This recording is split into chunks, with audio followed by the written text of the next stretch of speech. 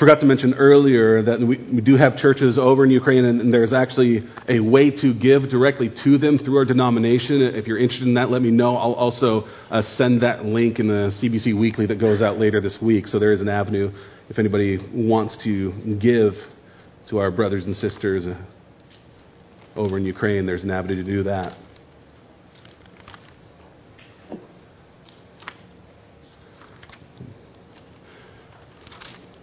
And speaking of the CBC Weekly, I wrote in my pastor's note this last week that as we have watched the Russian invasion of Ukraine and following on the heels of a global pandemic, you can't help but be reminded of some of the words of Jesus, of the signs of the last days.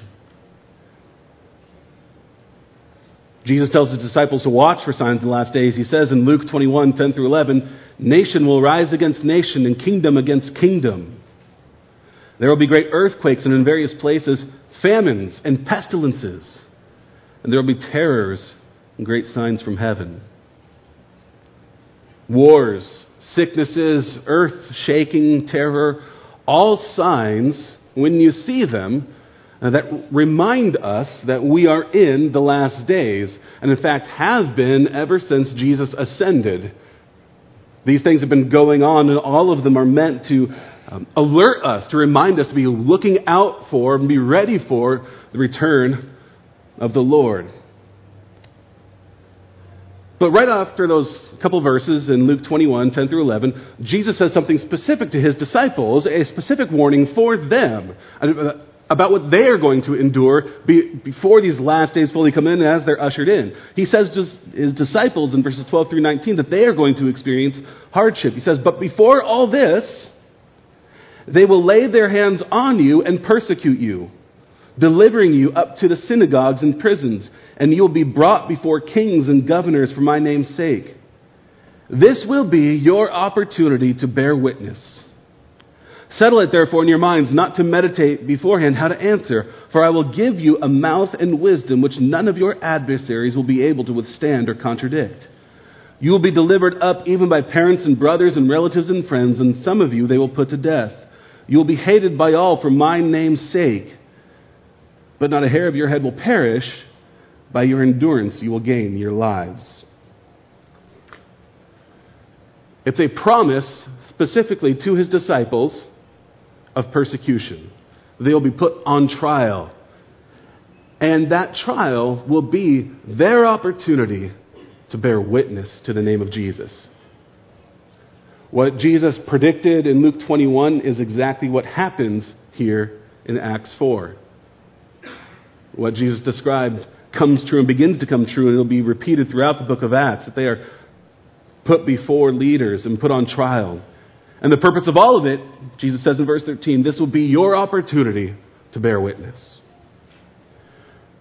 The persecution and the trial of the early church is an example for us of what we are to do when we are in the midst of persecution, put before trial. What are we supposed to do? We are to bear witness about Jesus. In this chapter in Acts 4, we learn the appropriate Christian response to persecution and trial. So to help us walk through the passage, we'll ask one main question as we look to these early Christians as an example. How did the first Christians respond to their first trial? This is the first trial in the book of Acts, the first of several, but how did they respond? How did the first Christians respond to their first trial? What can we learn from it? We're going to see they responded in three main ways and three approaches, three things they did in response to the trial. How did the first Christians respond to their first trial? First, in verses 1 through 12,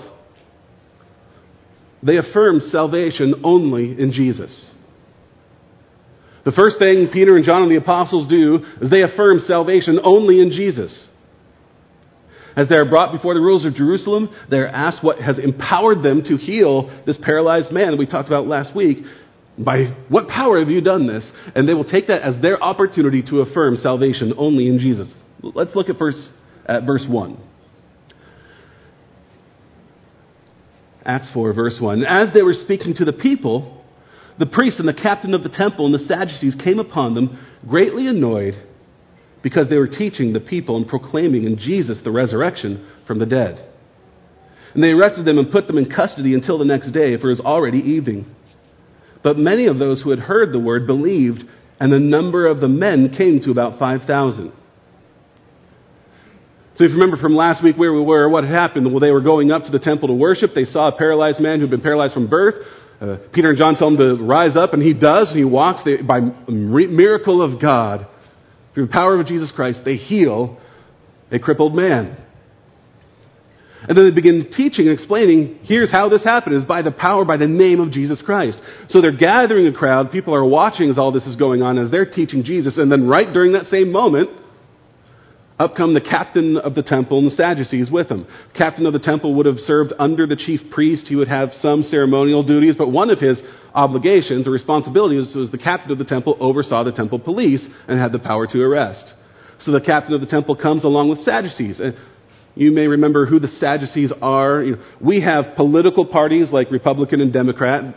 In that time in Jerusalem, they had religious parties, Pharisee, Sadducee. The Sadducees they didn't have official power, but they happened to be the ones who were really connected with a lot of the priestly rulers and the elite and the leaders. And they had a lot more political influence at the time, even than the Pharisees did. And they had a particular theological bent about them, if you remember. Maybe you were taught this in Sunday school. They didn't believe in the resurrection at the end of the age, and that made them sad, you see. All right. Well, you can remember that. They didn't believe in the resurrection at the end. So here are the apostles teaching resurrection in the name of Jesus, and they have a problem. So they're going to try and put a stop to this. They arrest them and bring them before the Sanhedrin to put pressure on them. And Luke just adds this little note. He could have put it anywhere, but he puts it here. It says, oh, and by the way, the church kept growing.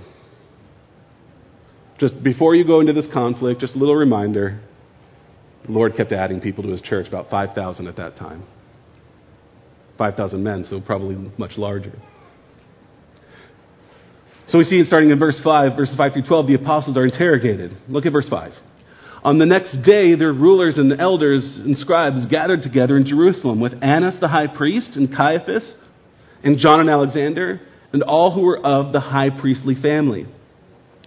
When they had set them in the midst, they inquired, by what power or by what name did you do this?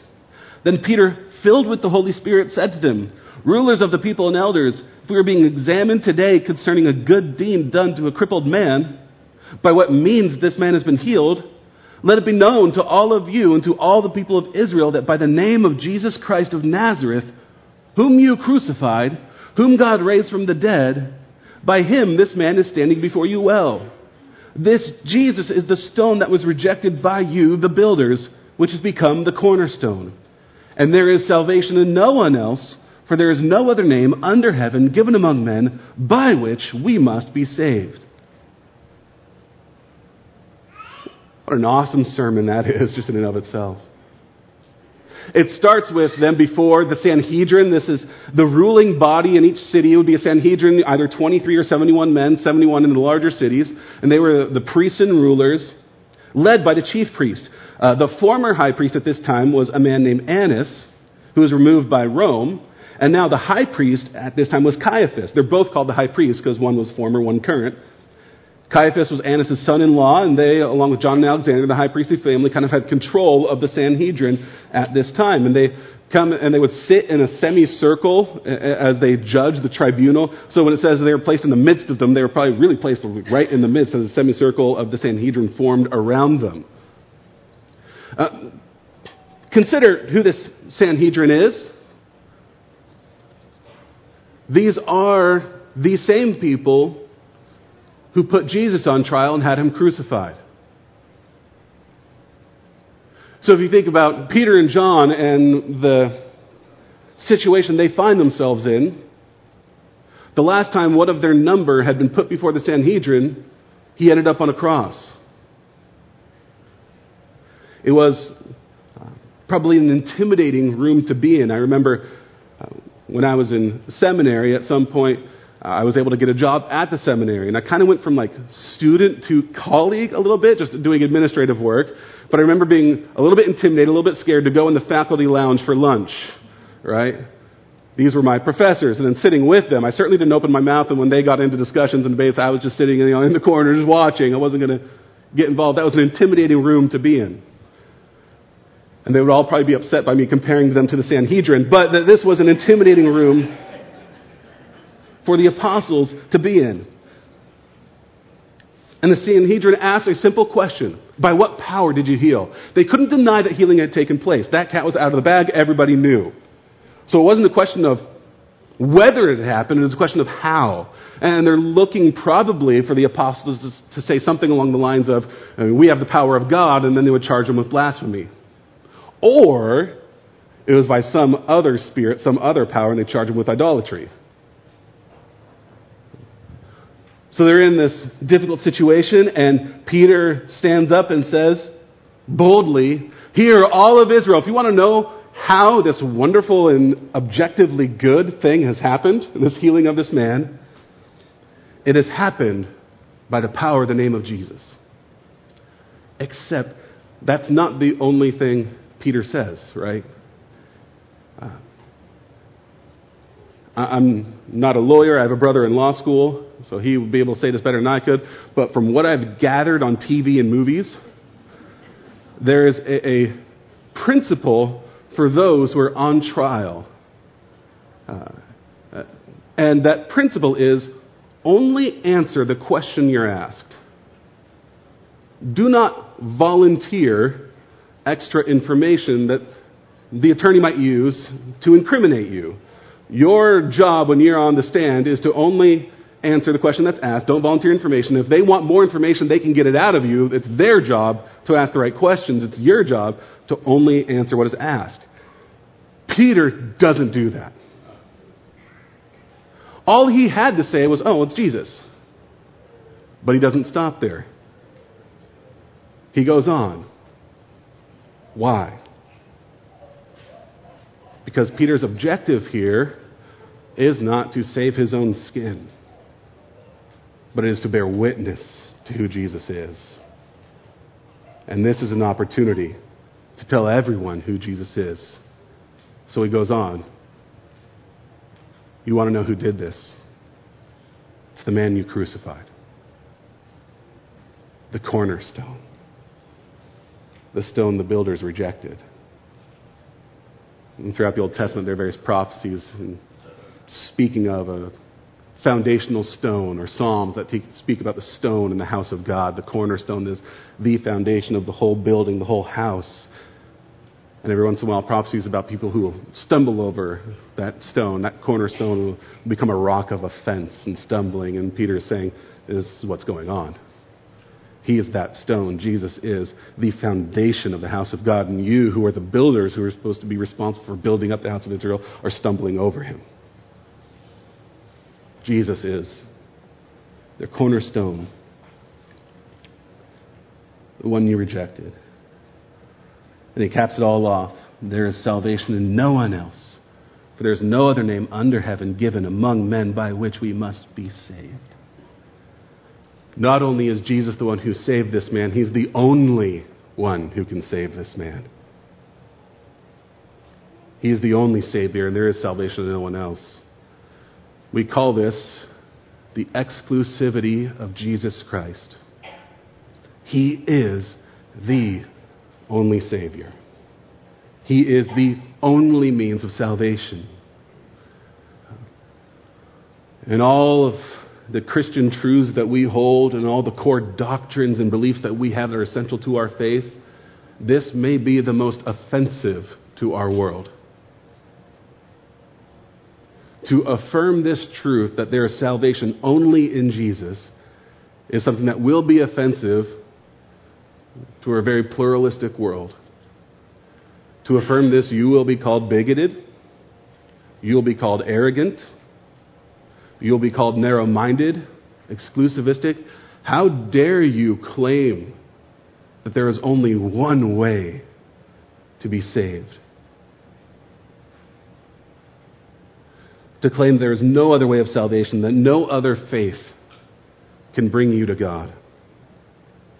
And all of us, if we are to be followers of Christ, will have to ask this question of ourselves: will we rather offend people or offend God? We will have to make this choice. Will we follow after God and proclaim the truth that there is only one way of salvation at the risk of offending others? Jesus himself taught this truth when he said in John 14:6, "I am the way and the truth and the life. No one comes to the Father except through me." This salvation is offered to all people, but it's a salvation that is only found in Jesus. And why is Jesus the only Savior? Because he's the only one to solve the problem of salvation. We live in a broken, fallen, sinful world. We have rebelled against our Creator. We live under the curse of sin and death, and we see it all around us. And God, our Creator, has provided only one means of reconciliation to Him. Only one way to make peace with God. Only one way to avoid His just judgment upon sin. Only one person has been sent by God as the Son of God to live a perfect life, righteous in everything, and yet laying his life down on the cross for sins that we might find life in him. Only one person has been resurrected and ascended on high, ruling at the right hand of God. There is only one Jesus Christ, only one means of salvation. And to anybody who object to, why aren't there more, I would ask, what else are you looking for? How offensive is it to Jesus Christ and to God to say, well, maybe there's another Savior that will do. Maybe God is holding out and has provided something better than the life of His own Son. God has provided the ultimate means of reconciliation, the ultimate sacrifice. There is no greater sacrifice, no other greater expression of love. There is only one way to be reconciled, and it is more than enough. It is through Jesus Christ. And to demand anything else or expect anything else is an arrogant position and a rejection of all that Christ has done. To say that maybe what He did was unnecessary, maybe there's another way. We, along with Peter, have to proclaim one way of salvation. It is in Jesus, and that is what they proclaim to the Sanhedrin. And that is their first response in the trial. Their second response is found in verses 13 through 22.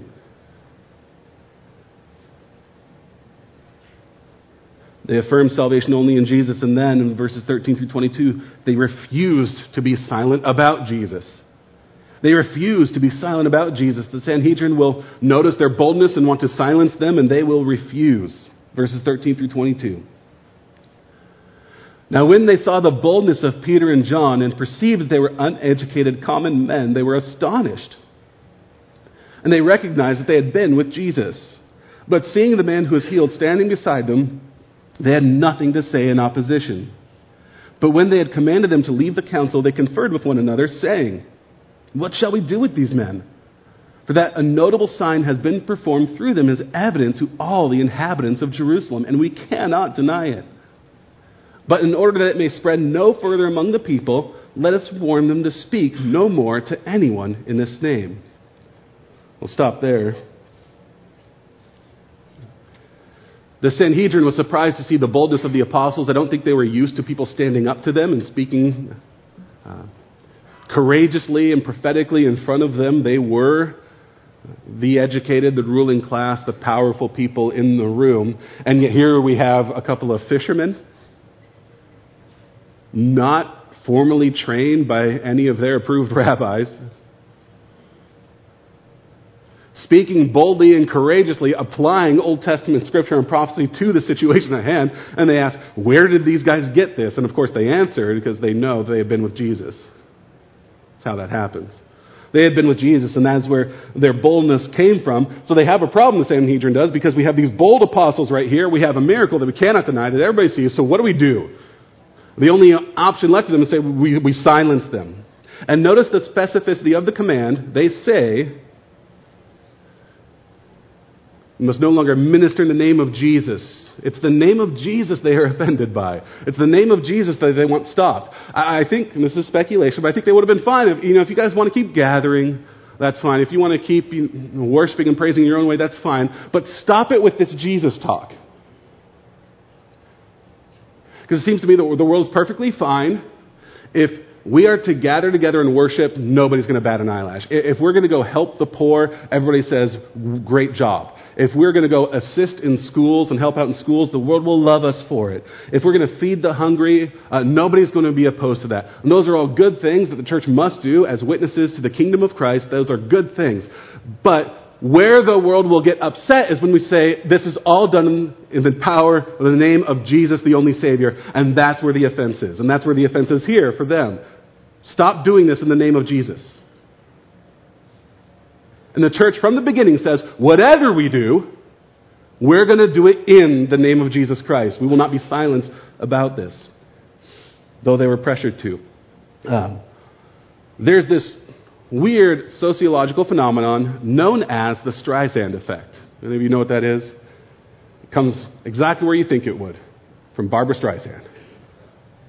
So this is true. In 2003, the California Coastal Records Project, the commission in the state of California, was studying coastal erosion, right, taking photographs and all that. And in their study, they took a picture of one home that happened to be Barbra Streisand's home. And her home was pictured in the study of coastal erosion, and she had a kind of beachfront property and all that. And Barbra Streisand didn't like it, so she sent and filed cease and desist letters. Now, what do you think happened because of that? It got more notice because everybody's wondering, why is Barbra Streisand filing cease and desist letters? So she wanted to hide it and get it stricken, but all that did was to serve to make it more prominent, and everybody knew about this thing going on. So we call this now, sociologists, the Streisand effect. It's when you try and cover something up, and by your act of trying to cover it up, it makes it more noticeable. Like when you have a huge zit on your face, you say, look, a pile of makeup will do. Why do you have all that makeup? Oh, yeah, if your home is anything like ours, there's been a certain song on repeat all the time. A certain Bruno we don't talk about.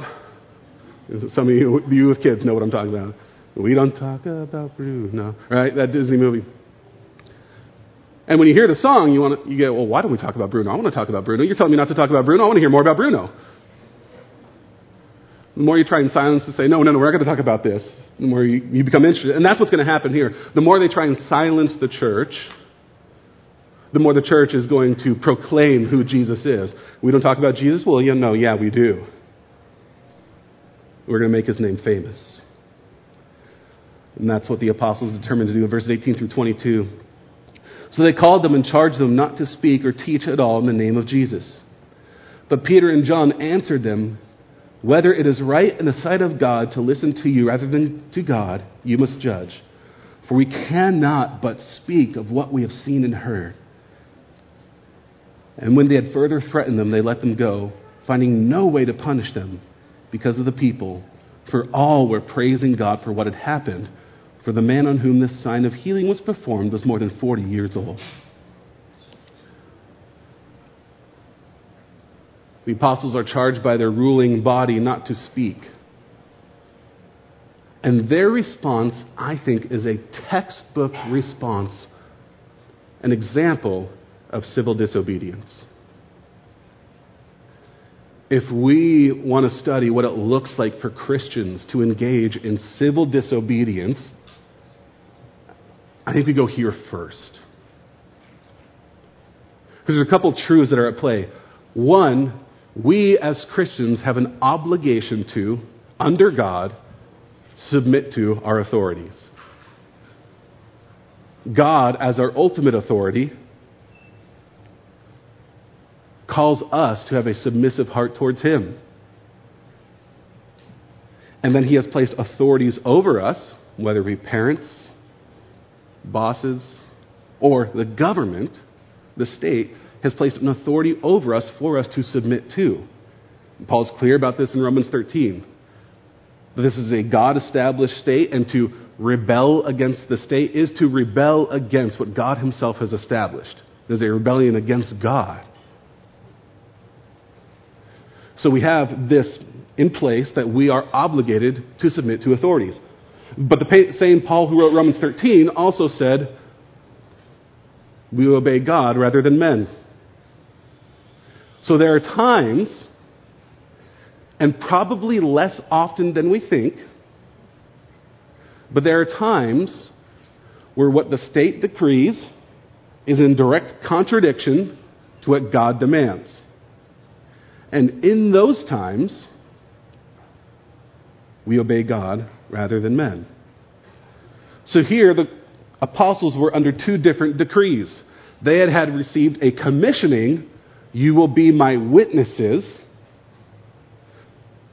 Jesus himself had given them that commission, and then Jesus had rose and ascended on high, so he is the ultimate authority, and his authority wins out.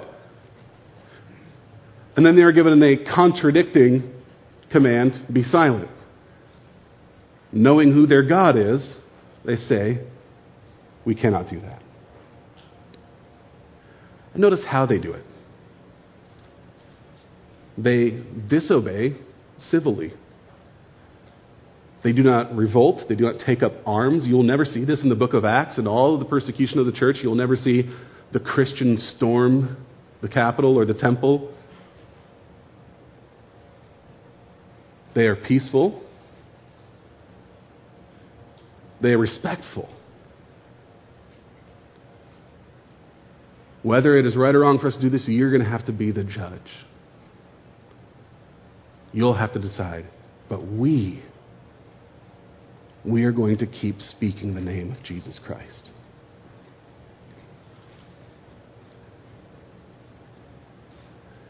And then they will humbly face whatever consequences come for their disobedience.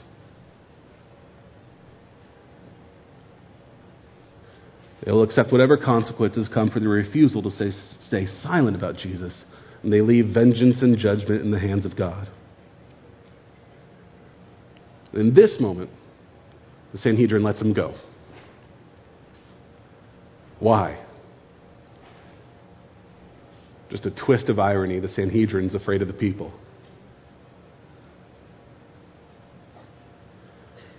On the one hand, you have these fishermen, bold and courageous, fearing God rather than men. No power in and of themselves, but willing to humbly defy and say, this is where we have to go. And on the other hand, a Sanhedrin who had all the power, but afraid of how the people might respond. And so they let them go. And the apostles and the church is determined to keep speaking the name of Jesus. They will not be silent about Jesus, which I think is cause for us to reflect how easily are we silenced about all that Jesus has done and all we have seen and heard. I'm going to poke mildly here. Right? So, a few months ago, you may remember back during Sunday school time, we had a God story, our story. And do you remember who did that? It was Russ, giving his testimony about all that Jesus has done in his own life. Do you know why it was Russ? Because we couldn't get anybody else.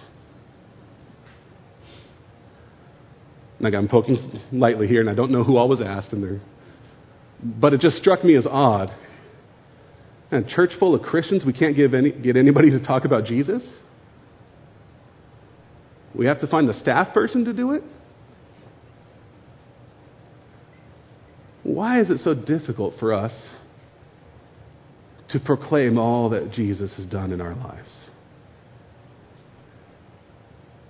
When Kathy's trying to schedule that, she should be fighting off people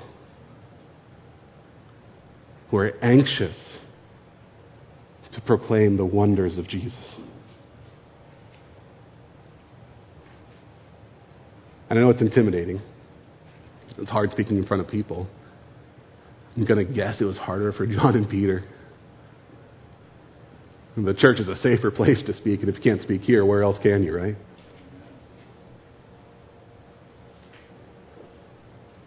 And some of you are going to have to figure out how this works out in your own jobs, right?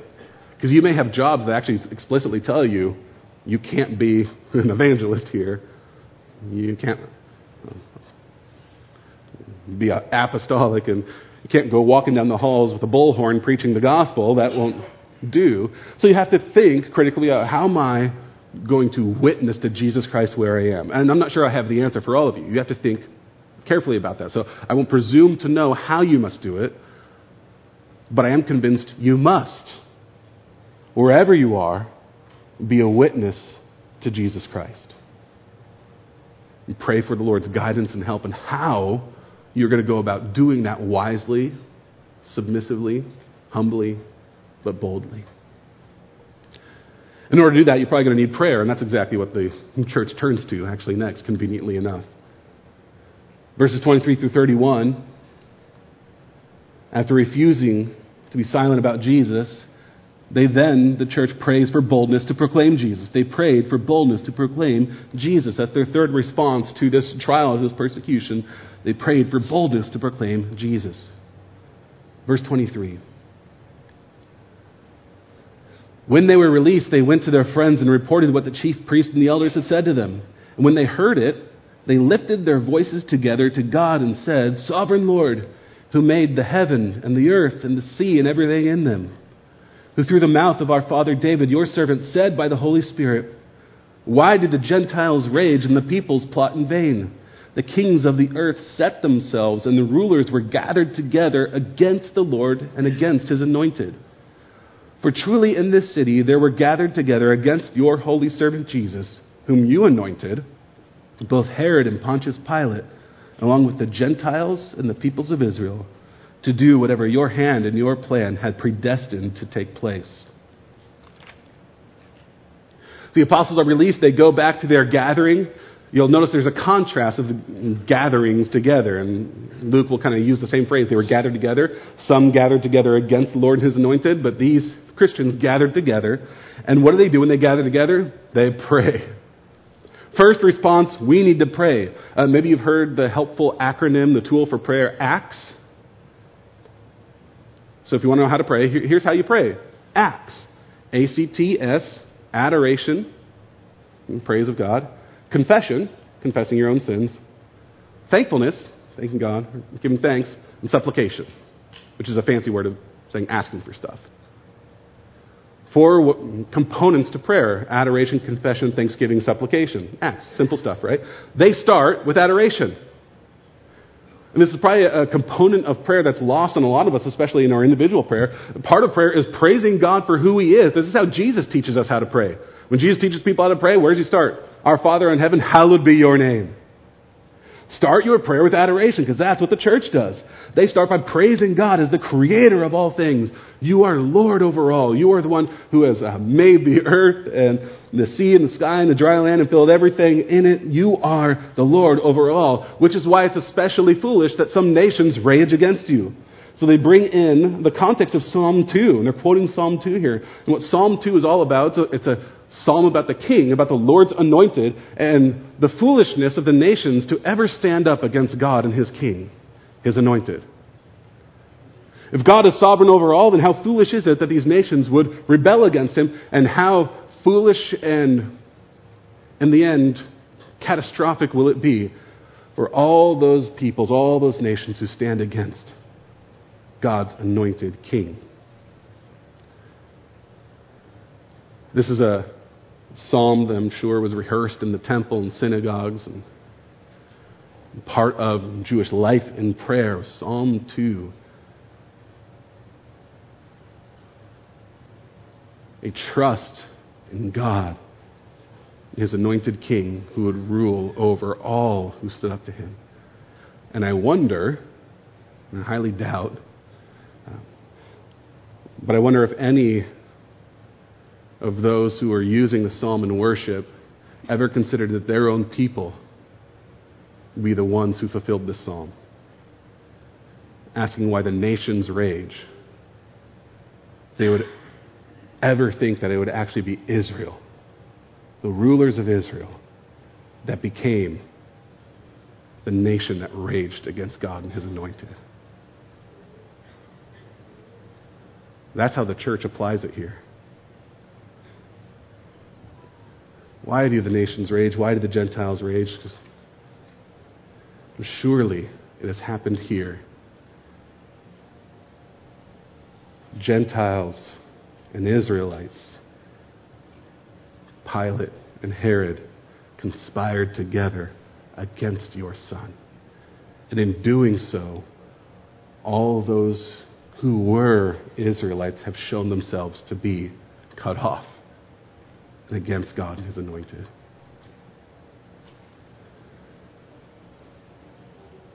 It must have been a shock that God's own people would turn against Him.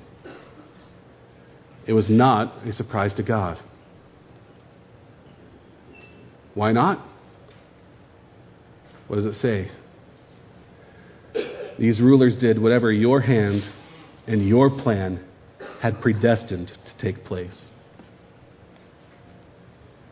For the second time here already in these early chapters, the apostles affirm these rulers and the people who put Jesus to death are responsible for it, and this has been ordained by God. That God predestined this. He decided this beforehand. Not even just the event that it would happen, but who would be involved in it.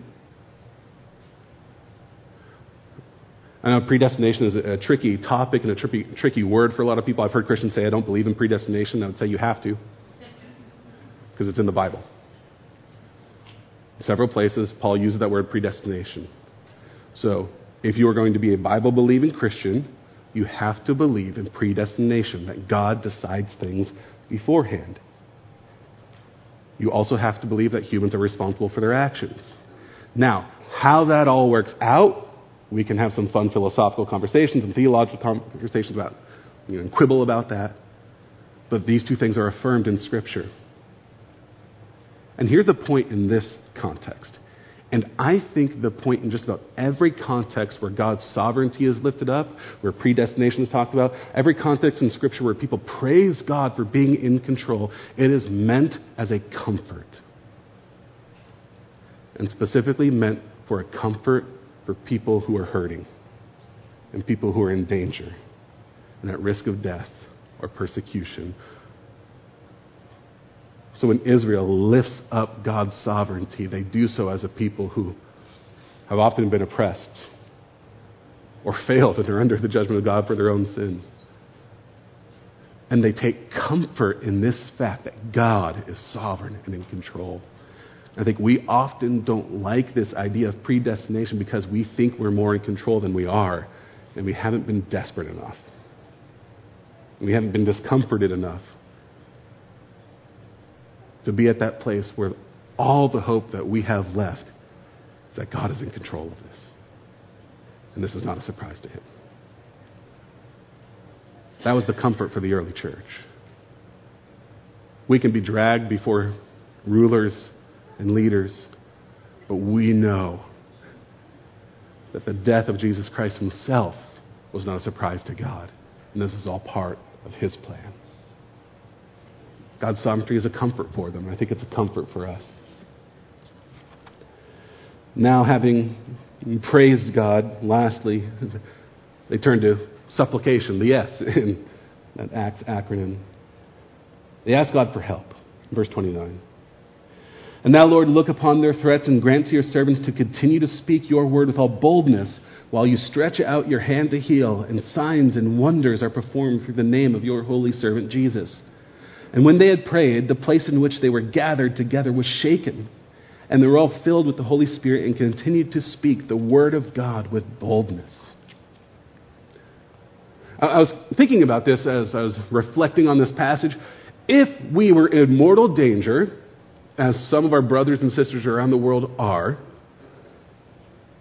if our lives were threatened, what would we pray for?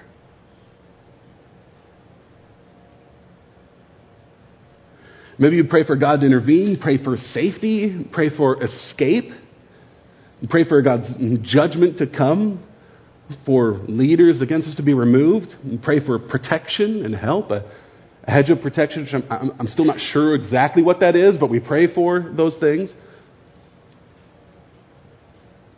What did they pray for? I find it fascinating. They didn't pray for protection or anything like that. They said, no, Lord, just keep letting us speak. That's what was the top of their priority.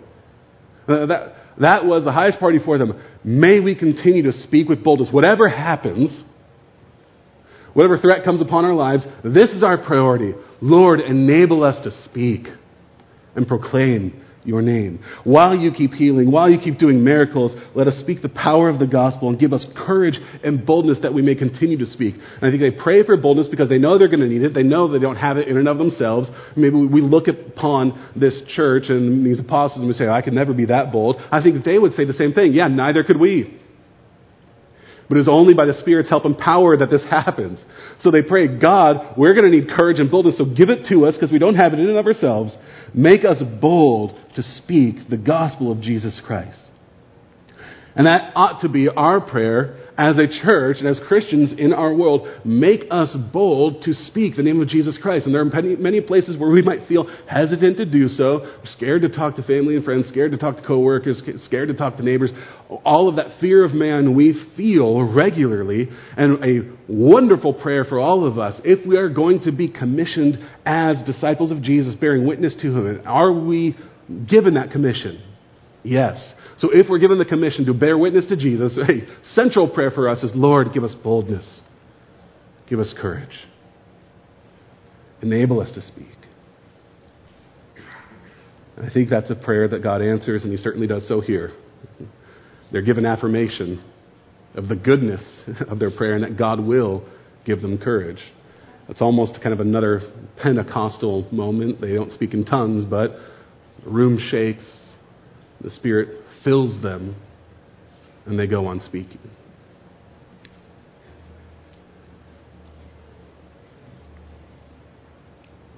Will we ever face persecution? As Christians, as a church, will we face trials or dragged before courts to answer for our words? Will we be told not to speak in the name of Jesus? Will we be arrested? Our lives be threatened? I don't know. I don't have the answer for that.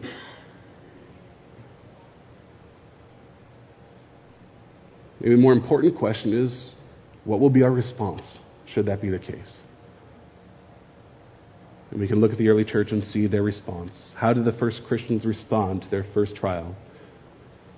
They affirmed salvation only in Jesus. They refused to be silent about Jesus. They prayed for boldness to proclaim Jesus. May the Lord empower us to do the same. And we'll see that He's faithful to the church in Acts to do just that. Let's pray together.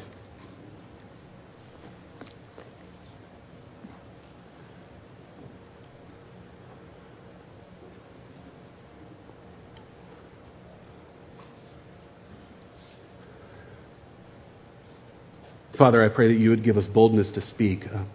And by boldness and courage, Lord, we don't mean arrogance. We don't mean rudeness or obnoxiousness. We ask for a humble conviction to never be ashamed of Jesus Christ.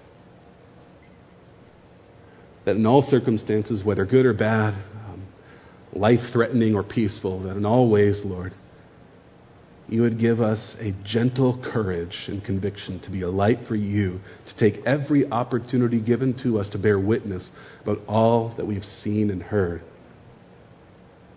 about your Son and salvation in Him. Lord, we repent. I repent of and ask for forgiveness for lack of courage, where I've been afraid, where we've been afraid. And knowing our weakness, knowing our frailty, we ask for continued grace to be witnesses to you and salvation of your Son as we are called to be. And Lord, we thank you that your church keeps going on despite all the threats, despite all the hardships, that you continue to build your church even now. We praise you. Amen.